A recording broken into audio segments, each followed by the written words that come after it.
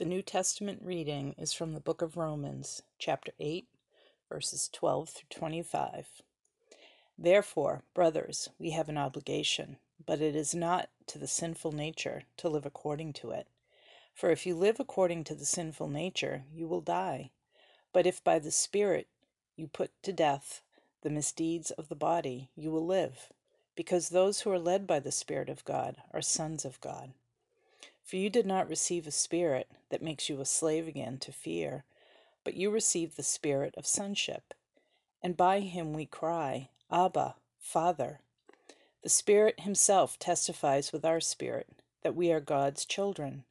Now if we are children, then we are heirs, heirs of God, and co-heirs with Christ, if indeed we share in his sufferings, in order that we may also share in his glory. I consider that our present sufferings are not worth comparing with the glory that will be revealed in us.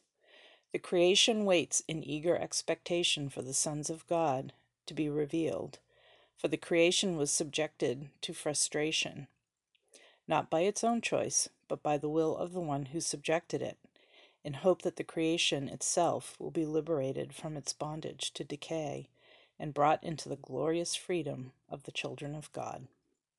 We know that the whole creation has been groaning, as in the pains of childbirth, right up to the present time. Not only so, but we ourselves, who have the first fruits of the Spirit, groan inwardly as we wait eagerly for our adoption as sons, the redemption of our bodies. For in this hope we were saved, but hope that is seen is no hope at all. Who hopes for what he already has?